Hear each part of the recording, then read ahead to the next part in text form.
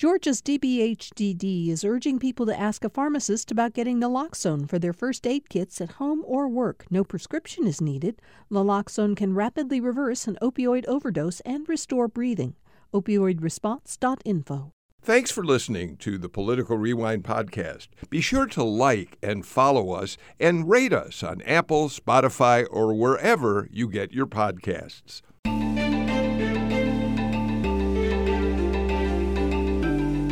And so we come to the final September edition of Political Rewind, September 30th, 2022. The year is flying by. Election day is approaching very, very quickly. I'm Bill Nigut, glad to have all of you with us. We have so much to talk about. I want to get right to our panel and begin the conversation. Jim Galloway is back with us, of course. He's my Friday partner on the show, former political columnist for the Atlanta Journal-Constitution, and a long-time observer and reporter on politics in Georgia. Hi, Jim. Thanks for being here.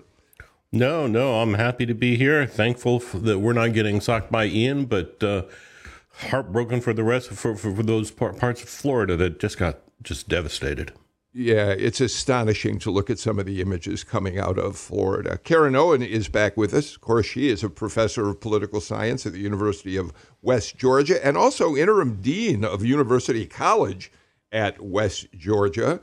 Karen, thanks for being here. Your schedule has become extraordinarily busy since you stepped in as interim dean, so we're always glad when you find time to be with us. Well, I appreciate the invitation, of course, and happy to join you this morning. And Matt Brown, who is a national reporter for the Washington Post, a democracy reporter.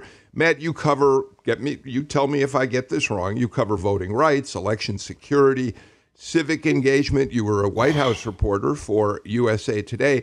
And you've been paying close attention to things that are unfolding, not only in terms of the Trump investigations that are going on with the January 6th committee, with the Justice Department, but also what's happening here with the special grand jury. So we're very happy you could be with us, Matt. Yeah, thanks, Bill. Great to be here. And yes, that's a lot of the stuff that I've been covering this summer, as well as we turn toward the election. Questions over the security of the election systems here in Georgia, who has the ability to vote, and how is Georgia's 2021 election law impacted voters and potentially changed the landscape of casting ballots in the state. Well, it's a real pleasure to have you here. I saved you for last, Margaret Coker, who I think our listeners know. You're the editor-in-chief of The Current, the non-profit digital news publication that covers all of the Georgia coast, but also news from across the state. And Margaret, I saved you for last because I want you to give us a quick update on how things are down there in Savannah right now, where you're based. We know that fortunately Ian seems to be skirting land down along the coast, but it is nevertheless stirring up the waters off the coast. How are you doing down there right now? Well, yeah, we've woken up here in downtown Savannah to actually dry skies and a little rain, which is a lot different than what we were expecting 36 hours ago. I think the brunt of the storm really impacted counties south of us. Camden County and St. Mary's had some very dramatic photos of flooding, bridge closures there. Yesterday, of course, Camden County is where the East Coast's biggest naval submarine base is located as well, Kings Bay. So preparations there and in Camden were really top-notch. I think there's a great deal of respect and admiration we can give to the emergency management systems personnel, both in Camden and in Glen. So people there's pockets of power outages in some of the suburban communities that are closer to the shore and on the islands. But overall, I think we're doing pretty well here on the coast this morning. Well, we're very glad that the people along Georgia's coast are safe, and we're thinking about everybody up there in South Carolina as the storm zeroes in up there. I actually was in Charleston in 1989 when Hugo hit a devastating category. I think it was a category 4 when it came ashore, and spent a few days seeing just the kind of havoc that a hurricane of enormous strength could wreak on a community. Fortunately, at this point, Ian isn't going to be that powerful a storm, I don't think. But, Jim Galloway, throughout the week, as Ian has moved up the coast, we've talked about the political side of this story.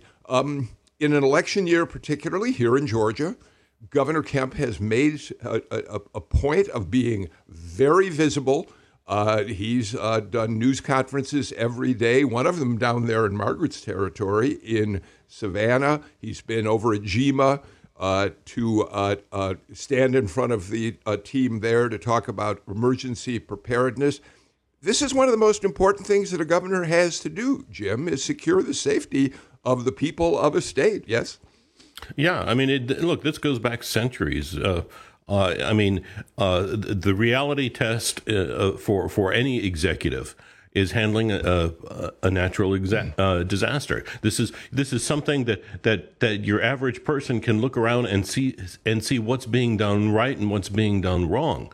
And that's why you've seen Kemp at the forefront. That's why you've seen DeSantis out there every day, because they know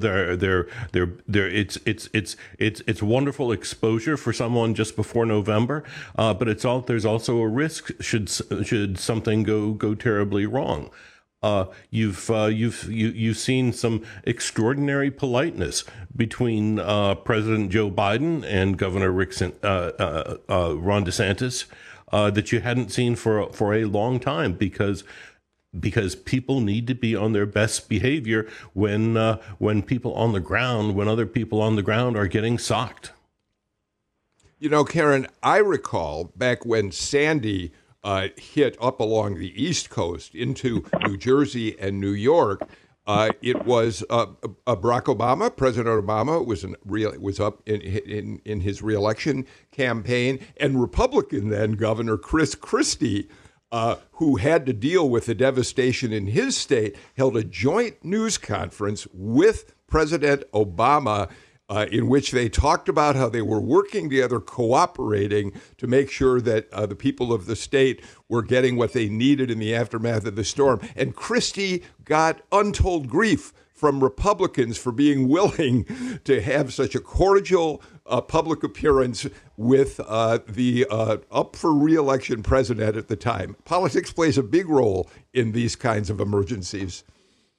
It does. And sometimes when you're leading the state, you have to set aside some partisanship so that you can actually do your duty, which is the paramount duty of a government leader, to protect the people in your state.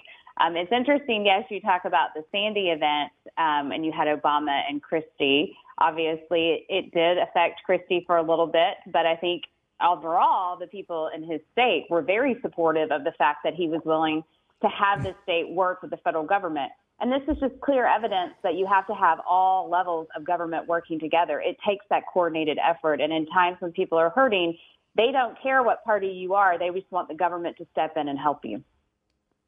Matt, it strikes me that in one of your roles, covering democracy and issues around democracy for the Washington Post, this now at least temporary peace between Governor DeSantis and President Biden tells us a little bit about what's at the heart of some of what democracy in this country is all about.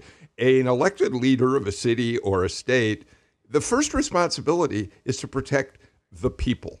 DeSantis, of course, has been heavily criticized for the stunts that he's pulled, including sending immigrants from Texas to Martha's Vineyard. There's talk that the next flight might take more immigrants from Texas to Biden's home in Delaware.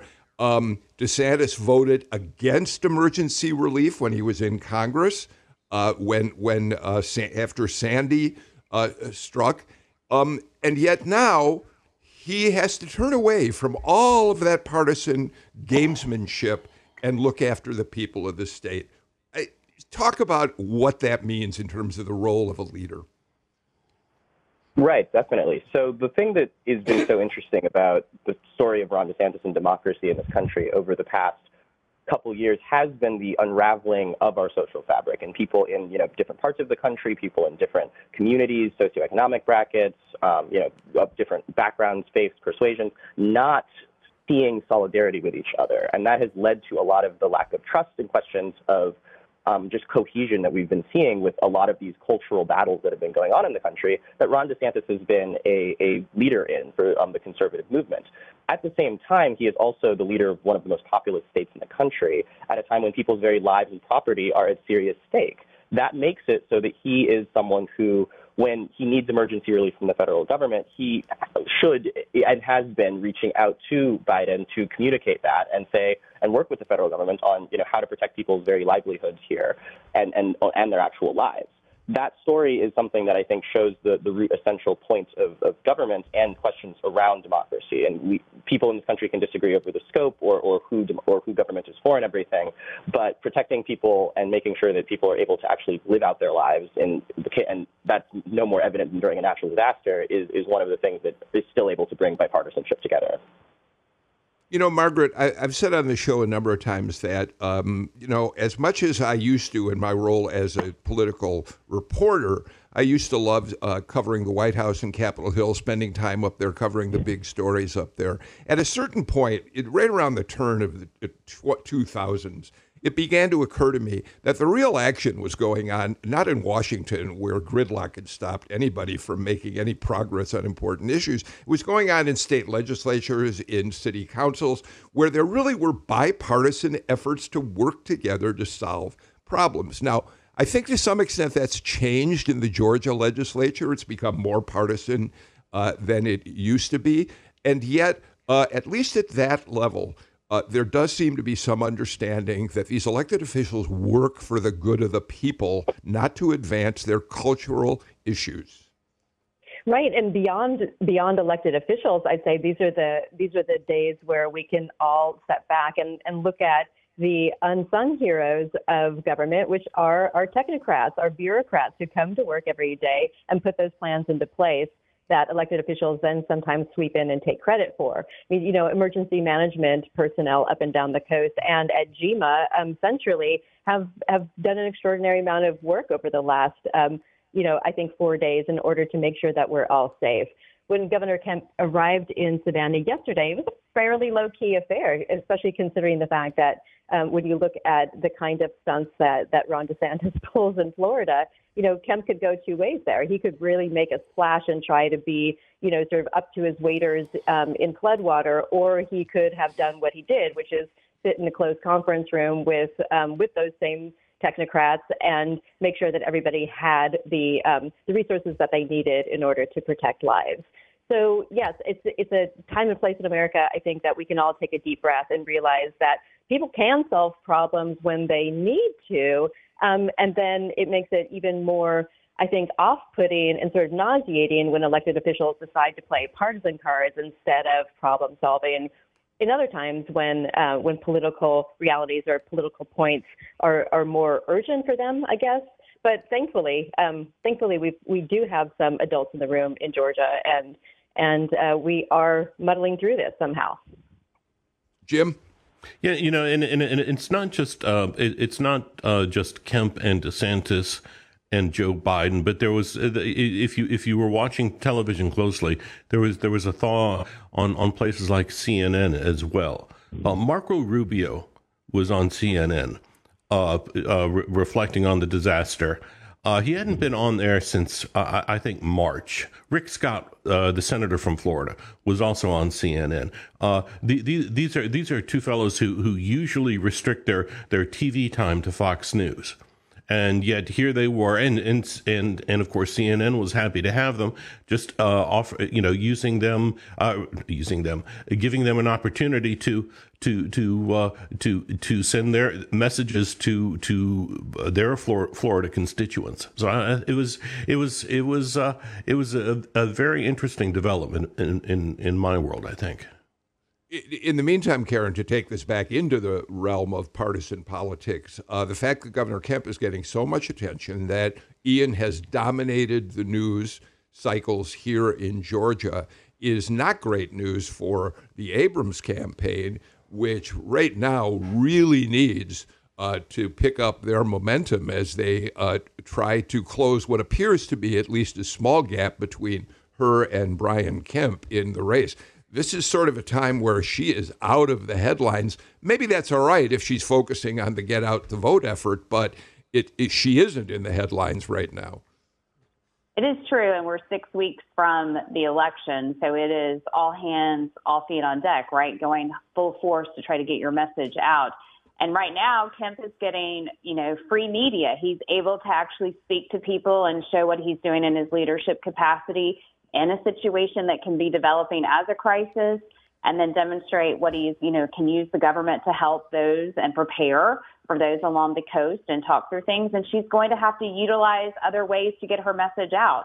And so I think it is showing clearly how is she messaging at a time like this? Is she focused on other specific policy areas, or is she also leaning into the conversation of how she would lead if such events arise if she was also governor? Matt, as long as we're talking about Abrams, given your perspective as a national reporter for the Post, how have you watched the Abrams campaign? She unfolding with what again is an apparent gap between her and Kemp. How do you think it's affected her national image? She had become such a star of the National Democratic Party after the 2018 election. She's raised more money than anybody else could possibly imagine wanting to raise for this campaign. But has it in some ways, do you think, blunted her reputation across the country? Stacey Abrams clearly came up with political insights for the Democratic Party that carried them through 2020 and have now been exported to states all across the country in terms of how you can engage with, voters who are not normally part of the political process, how you can engage with communities of color, and frankly, just how you can actually just even run just the, voter registration and turnout organization. All of that stuff has been stuff that I think a lot of progressive activists and Democratic Party strategists strongly credit Abrams with being the originator of it in the current Democratic Party. At the same time, the fact that she's not able to really break through the ceiling with Kemp so far and has been trailing him for basically the entire race has shown that despite all of those strategies and despite all of those efforts, people might thought that she'd found the key to unlocking not just victories in Georgia, but victories in Florida, victories in Texas. If we can really, export these progressive organizing strategies out there, and that's just so far, not been the case in this campaign. There is still persuasion that's necessary. You still have to deal with a lot of the electorate that you have. And I think that that's been sobering for a lot of the Democrats who I've spoken with when I've gone into Georgia and elsewhere to chat with people. It's been a question over what is different about her message this year, what's different about the environment, and how can we really be more sober-minded about what we're able to achieve with some of the stuff that Stacey Abrams had as an insight, that you don't just need to put up the moderate white guy in a nominally red state. You can put up progressive candidates. You can put up a black pastor and still win. The question then is what are the limits of that and what else needs to be modulated? So I think there's a lot of soul searching going on in the Democratic coalition as they look at Stacey Abrams to see, well, what did we overshoot here? What did we get wrong in terms of the Stacey Abrams model?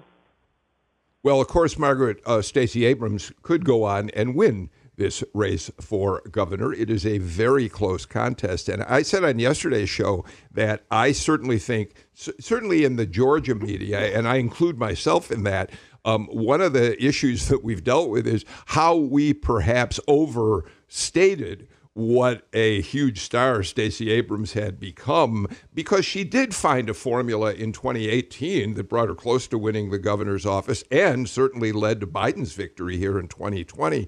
But to some extent, we created expectations for her successes far beyond perhaps what were deserving at the time. And now we measure her negatively against those expectations. Well, definitely that national media conversation is not helpful to pursuing Stacey Abrams' strategies here in Georgia right now.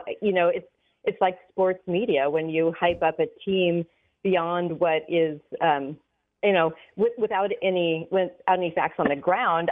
That talking point and that storyline just sort of starts to generate its own realities as opposed to what's going on the ground, in this case, in Georgia politics. I think that there's still no dispute that Stacey Abrams' Get Out the Vote campaign formula is incredibly successful, which is why Republicans in the state of Georgia are trying to emulate it. So she still has this vanguard front-runner status. As in my journalism career, I've covered a lot of revolutions overseas and democracies in crisis. And one of the things that I think just is very applicable here to Georgia right now is that emotion can only take you so far. You can have a very committed group of people wanting change. And again, it doesn't matter if we're talking about the Democratic Party or the Republican Party right now, but beyond emotion, you need both a ground game and then you need structural change. And I think one of the frustrations in the Abrams camp right now is probably that the structural changes that they need to push over 50% and win an election haven't come to fruition in Georgia. And of course, the biggest grievance is the new voting rights law in Georgia and how that allegedly keeps people from the polls or dampens out voter turnout when it comes to Election Day. But let's go back and say that we actually don't know who's going to win the governor's race. That, again, most of the polls trending with Kemp in the lead still have margins of error that make this a very close race. Some might say that it's as close a race as the Braves Mets right now in the National League Division Series that is about to happen this weekend. Karen, speaking of getting out the vote, you told us before the show on campus, Kelly Loeffler, who, of course, since losing her race for the U.S. Senate to Raphael Warnock, has gone on to found a new organization in which she is trying to emulate the voter identification and turnout model that Fair Fight was so successful at doing in 2018. Yes, since school return, students return to campus, we've had a lot of groups reach out because they do want to engage college students, get them registered to vote and mobilize. And Senator Loeffler is one of those with her new organization, Greater Georgia, wanting to come over and really speak to 18 to 22-year-olds about their engagement in the political process, getting them registered to vote. And you're right, it is clear that she organized this group in order to kind of do exactly what the Abrams group had done, the Fair Fight, and mobilize and energize young people and find voters who had not been registered to vote and bring them into the system. I think, with the governor's race and any of, the Senate contests we look at, 2022 is very different than 2018 as far as issues and candidacies. We may have similar, we have same people, but in 2018, it was an open gubernatorial election. Both candidates were having to actually tell the voters who they were. Governor Kemp has 4 years now incumbency to actually, voters can judge on what he did. And Abrams, she's not reintroducing herself really to the voters. People know who she is. It's now all about turnout and mobilization and getting people excited. What message can energize them? And I think that's where in these last 6 weeks, we're going to see that ground game from all the candidates. How can they really reach voters and get them to turn out? Because going back to the point on these organizations getting new voters in the system, if you've never voted, there's anxiety to that. What does it look like? How do I go? How do I get my ballot? How do I stand in line? What's going to be happening? You really have to overcome some of that to really get excited and go vote. All right. And we do know that this race, it's a cliche to say the race will depend on turnout. All races depend on turnout, but the margins are so thin in Georgia. The Democratic-Republican divide so narrow that it is more true than ever.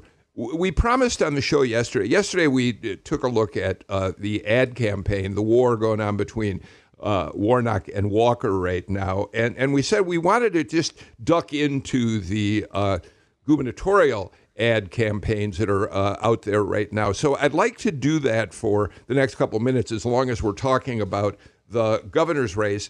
And I want to start by playing a spot that is being used to attack Stacey Abrams right now. And the reason I think these ads are important is because they do tell us a lot about where the campaigns stand in terms of the messaging they think is resonating with voters. Let's listen to this ad in which Stacey Abrams is talked about as one of the liberal elites.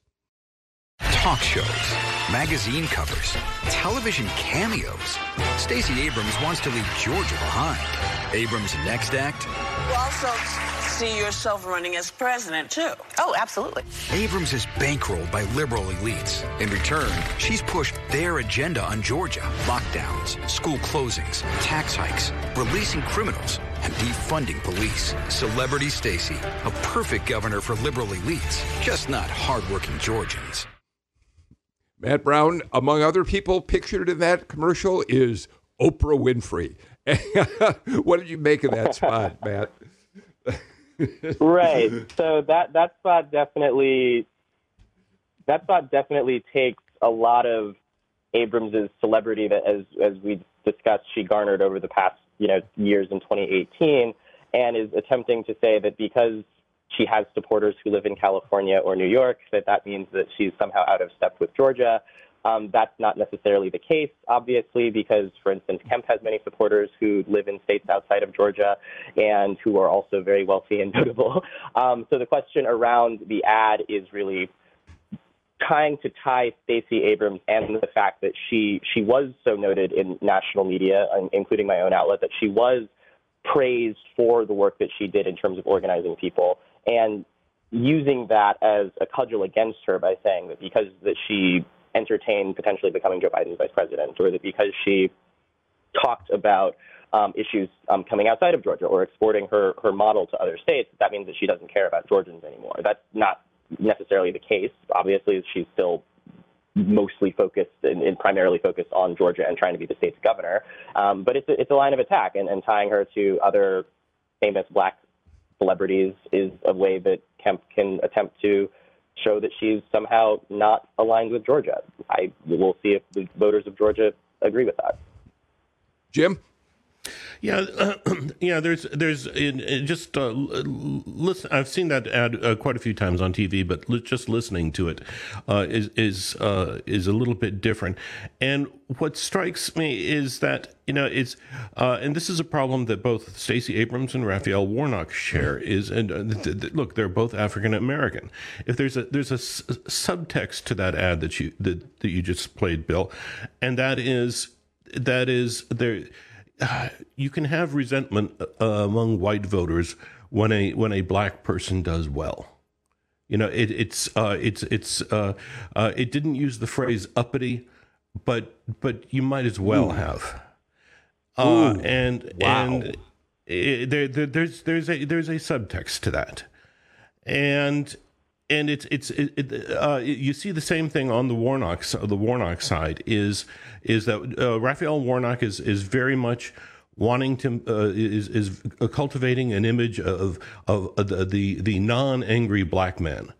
That's been his shtick. It was his shtick in 2018. It's or 2020. It is now. And I think that's something you have to pay attention to when you watch these things. Margaret? Yeah, I think if we go back to 2020, I want to add on to what Jim is saying. The 2020 elections and the successes that the Democratic Party had, especially in Georgia and elsewhere in the country, there's a lot of credit given to black women and black women coming out to vote and black women being excited to vote for candidates who look like them. I mean, the Achilles heel of this ad is that black women in Georgia are going to get their dander up and say, our time is still now, and Stacey Abrams is still our candidate, and all of these trend lines of polls that show that black enthusiasm, black voter enthusiasm for Stacey Abrams is further down or lower than it was in 2018. There's a tipping point, as Jim said, for people who hear that subtext of that ad or want to hear that subtext of that ad. It can be a powerful motivator, especially as we're going around at this point, the last month before the election, and enthusiasm is important. Karen, there's also, if you take Jim's point that he sees that there's a racial message very subtly imposed into that ad somewhere. There's also an us against them message clearly there.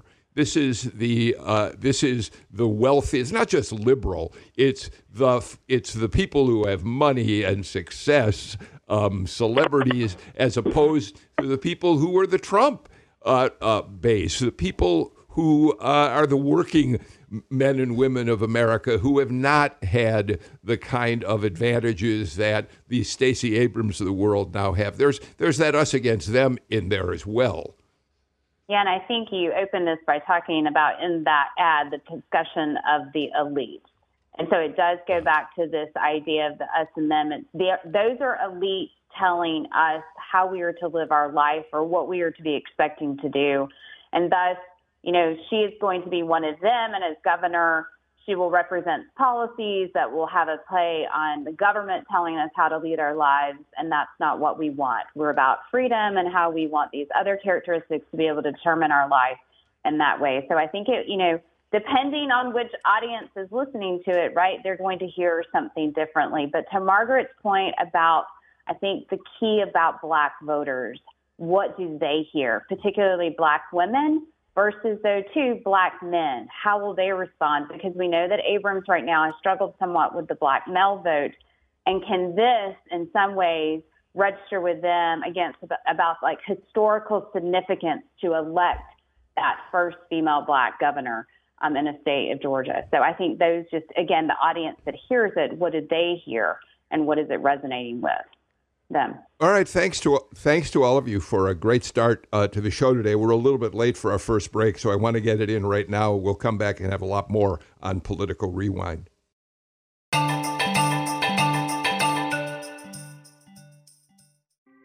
Thanks for listening to Political Rewind. If you like this show, you'll also like Georgia Today. It's a daily podcast from GPB News, bringing you compelling stories and in-depth reporting that you won't hear anywhere else. Join me, Peter Biello, for this quick and convenient way to get the best of GPB News' extensive coverage of the topics that matter to you, delivered directly to your device every weekday afternoon.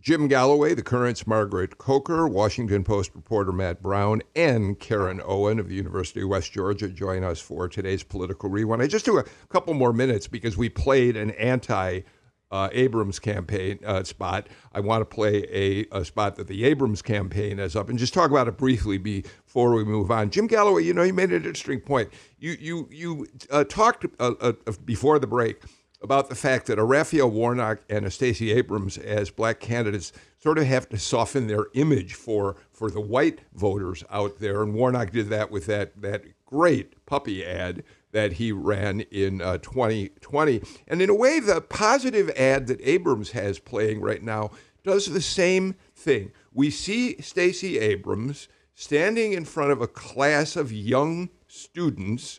She's smiling, she's gregarious with them. They're responding to her in very positive ways. Of course, it's a mixed class of kids, but let's just listen to the audio of that spot and then talk about it very briefly.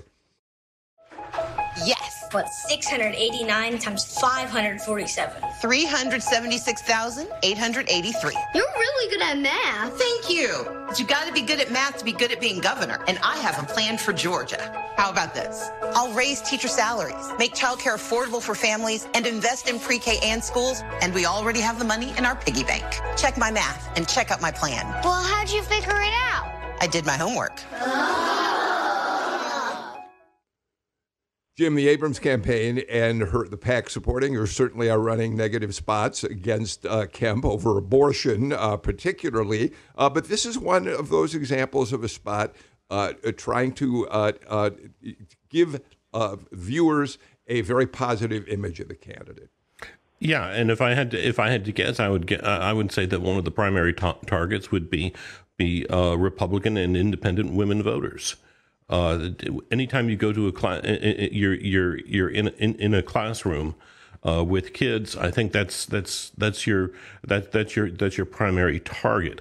But you're right. It does. I mean, it's a very, very friendly ad, and is not at all like the there's no hint of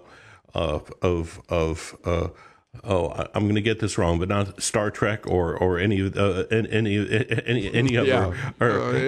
the mass media accolades that Stacey has received. Yeah, no, you got Star Trek right, Matt Brown. Before we leave the subject entirely, do you agree with Galloway's assessment that there's a different barrier for a Stacey Abrams or a Raphael Warnock to overcome? Yes, I mean, I think that that's a clear thing that is just obvious as the state of black candidates in this country since Reconstruction has been that white majorities of the population have not been willing to vote for them. And we're in a, positive new era where multiracial coalitions of people are actually in states like Georgia, which are very diverse, one of the most diverse in the country, are actually willing to elect black candidates now. So we're in a bit of uncharted water here, to be honest, in the history of the country, of even having slivers of the white population being willing to back a black candidate in this way. But that still means that it should be noted that no one is expecting in a presidential election year or in a governor's race anywhere in the country for a Democratic candidate, especially let alone a candidate of color, to win the white vote. And that is something that I think is just the reality of our, political climate in this moment and has been for several decades. The question there is, what can Stacey do to bring together and to appeal to not just communities that should already be amenable to her message, but also communities who might find her off-putting for XYZ reason, whether they're rational or not. And unfortunately, race is a serious, large, and looming part of our politics that Abrams and Warnock have had to deal with. But it is also the story of significant and profound change in our country and the political communities and coalitions who can actually engage in the process to see a Stacey Abrams be able to even contemplate being elected in Georgia. All right. Thank you for that conversation about the governor's race, all of you. Margaret, I'm going to turn to you on this story because it has a huge potential impact down your way in Savannah. A major story broke overnight about the Rivian plant, the vehicle assembly plant that is already under construction out in East Georgia. The Okmulgee County Superior Court Chief Judge Brenda Holbert Trammell issued a ruling which supported plaintiffs who argued, and I can't get into the details of it, first of all, because I'm not a lawyer and don't understand all of them, but they'll take too much time, essentially that the state used a vehicle to allow this plant to go forward with lots of tax breaks for Rivian, a lot of advantages that really are not supported by Georgia law. And essentially, what this ruling means is that the Rivian plant is in some jeopardy of moving forward. And in a political year, Margaret, to add to that, one of the things that Governor Kemp is touting most is his huge successes on economic development, Rivian being one, and down your way, the Hyundai plant that has also been announced down there. This is a huge story, Margaret. It is a huge story, and I would say from years of being a business reporter, I think that I would reframe some of your setup a little bit differently. I'm not sure that the Rivian plant is in danger. I think that the state is in danger of figuring out a new way to pay for Rivian to stay in Georgia. Because let's face it, there is no politician that would really be able to save their reputation as a pro-business governor if Governor Kemp allowed the Rivian deal to fall through. So now there has to be a big concern from his administration about how to both get around this huge chunk of money. I think it's about $15 billion that is affected by this ruling in order to help Rivian continue on and build the plant that most people, except for local citizens in 2 or 3 counties, want to see built in Georgia.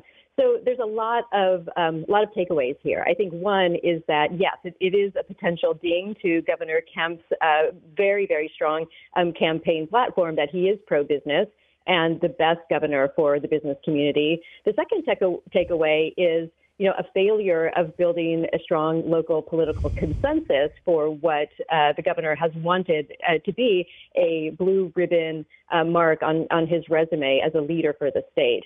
And the difference between the Rivian plant and the Hyundai deal, which is down here close to coastal Georgia, is that there is a lot of local buy-in for the Hyundai plant. In fact, there's not just from our joint development authorities, but from a lot of civic groups, even Black civic groups, who want to see this plant become a new economic generator for people in Chatham and other parts of coastal Georgia who have been living in pockets of entrenched poverty for a very long time.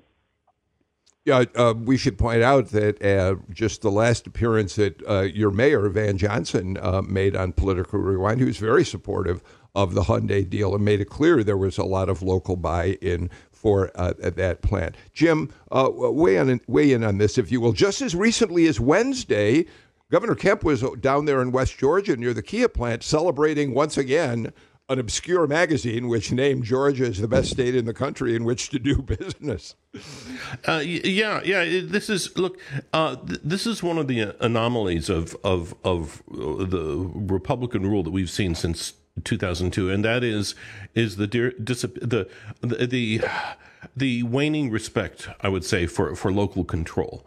You've seen it especially in the Capitol when it comes to these cityhood movements, or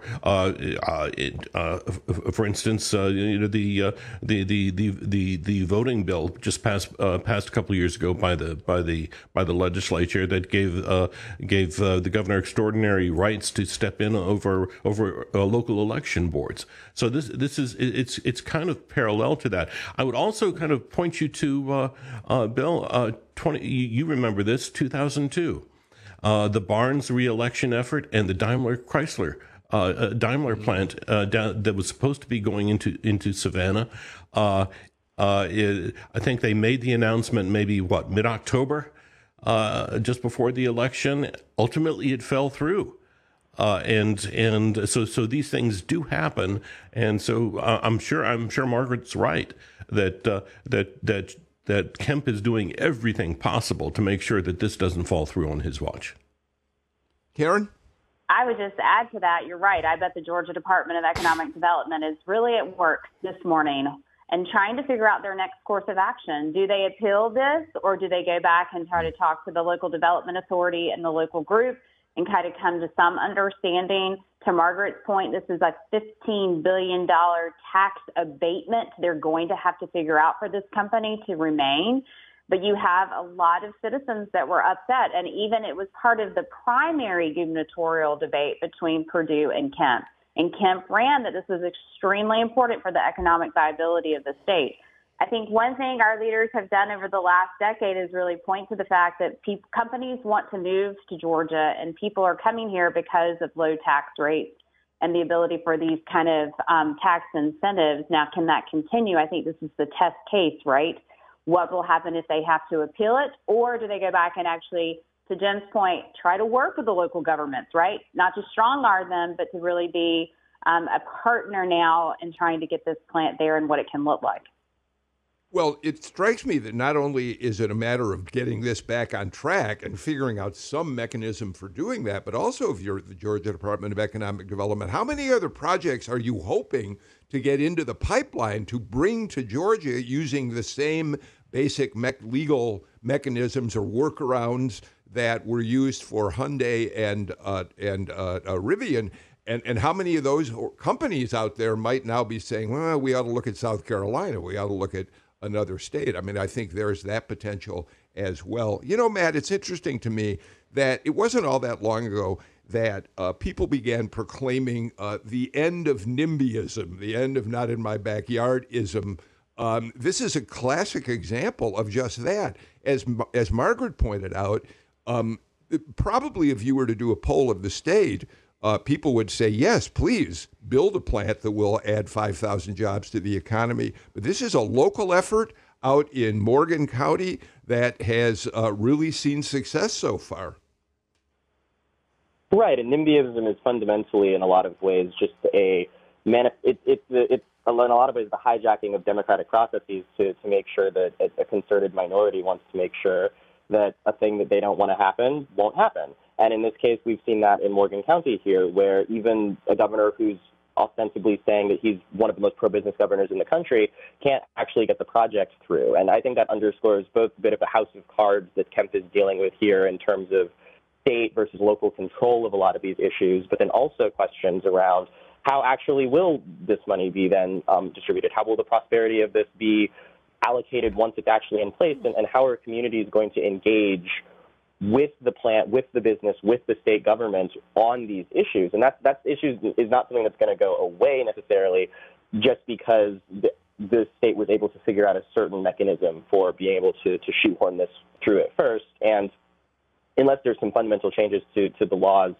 around, for instance, NIMBYism and the mechanisms that make it possible in a lot of parts of the state, then those relationships aren't going to go away. And even if you do change those relationships, you're still going to have people in local places saying that, sure, a poll of the entire state might say that this is a good thing for the state, but I live here and I have opinions and I'm going to, express my civic engagement and my right to make my voice heard here in both, ways civic and legal, as we've seen here. Margaret, which all goes to what you started us off in terms of this part of the conversation, local communities, in this case, really making their impact felt, and the state apparently, unlike down in the Savannah area, failed to get the buy-in that might have made all of this go away in the first place. It'll be interesting to try to unpack that in the weeks ahead. I've seen very little reporting on that part of this story.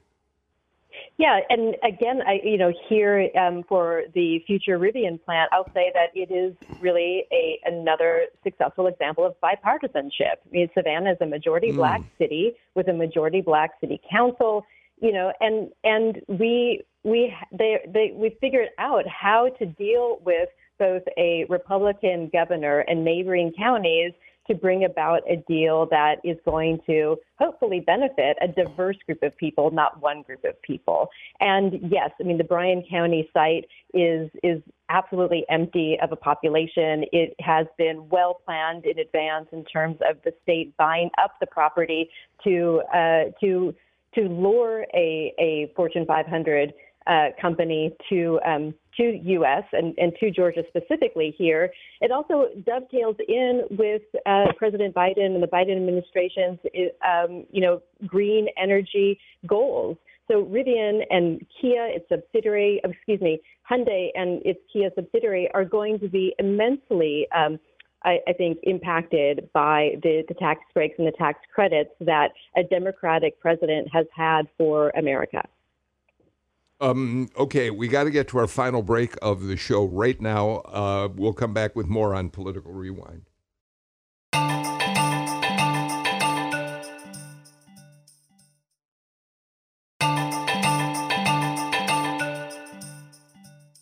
We've just got time for a short discussion to end the show today, but I want to point out that another stumbling block for the Hyundai plant is the Biden health and climate measure, which has passed now and which takes away a tax credit for electric vehicles that are built outside of the United States.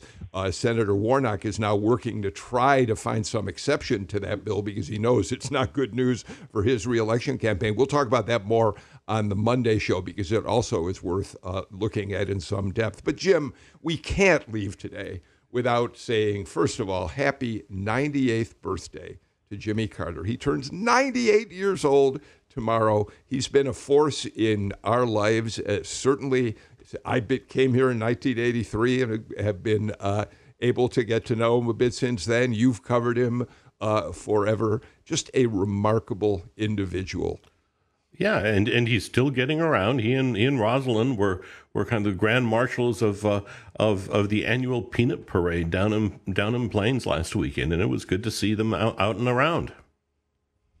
Matt Brown, because it connects to your beat, it's interesting that the Carter Center, which is celebrating its 40th anniversary right now, has now gotten involved after monitoring elections around the world, more deeply involved in monitoring elections here in Georgia. And they've now started this project here to get candidates in Georgia to sign a pledge that they will respect the integrity of the election. Ironic, isn't it, that an effort that used to be global is now focusing on Georgia and concerns about election integrity here?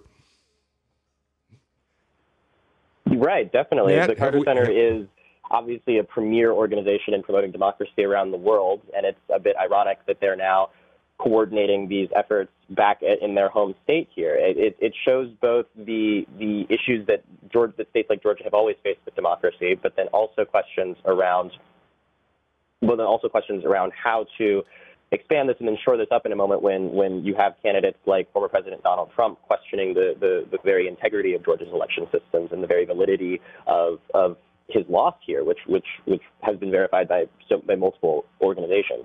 It's interesting to see that they've also gone to organizations like Stacey Abrams to talk to her about the 2018 defeat that she had there, and going through basically what were the questions around that and like how is that different from what Trump supporters, for instance, are saying in the moment. It really does show how fragile democracy is and how much we need to have trust in the system to make it all possible. Karen and Margaret, each of you, a quick comment about Jimmy Carter. Well, first, happy birthday, President Carter. And I will say that just to kind of lean into the fact of the Carter Center, my first obviously understood that he was president when I was in school, but actually understanding President Carter, when I read his book, Turning Point, and his first election to the state Senate here in Georgia, and that whole election and his legal challenge of things, really is fascinating to understand his hope and desires of protection of democracy and participation by all involved in the system. So if you haven't read Turning Point, it's a great book to read. And then lastly, I will just say I am so appreciative that a few years ago I got to take my family to meet him and Mrs. Carter during a Sunday school session, and that was just life-changing that we were that close to the president. So happy birthday. I understand how that goes. Margaret? I will say Jimmy Carter, as a charter member of Georgia Conservancy, having the state really respect and enshrine into law the sanctity of our natural landscape. It's also helped now, 50 years on, it's helped us withstand this hurricane. Our salt marshes and our undeveloped barrier islands means that they were there to do what they're supposed to do, which is absorb storm surge and keep humans and other animals safe from harm. So thank you, Jimmy Carter. We really do wish President Carter all of the best on the 98th birthday and for being such a remarkable example. It's a cliche to talk about what an extraordinary post-presidential run he's had, but it's a cliche that contains within it an enormous amount of truth, not only on the democracy front, but the public health effort that the Carter Center has made has been remarkable as well. They have virtually wiped out a devastating disease, guinea worm, through their efforts, and they need to be commended for that work and other public health projects they're taking on globally. We're completely out of time for today's show. I just have enough time to thank the panel for being with us today. Margaret Coker, Jim Galloway, Karen Owen, Matt Brown. What a great conversation to end September. We'll see you next week on October 3rd. I'm Bill Nigut. Take care. Stay healthy, everybody. Bye-bye.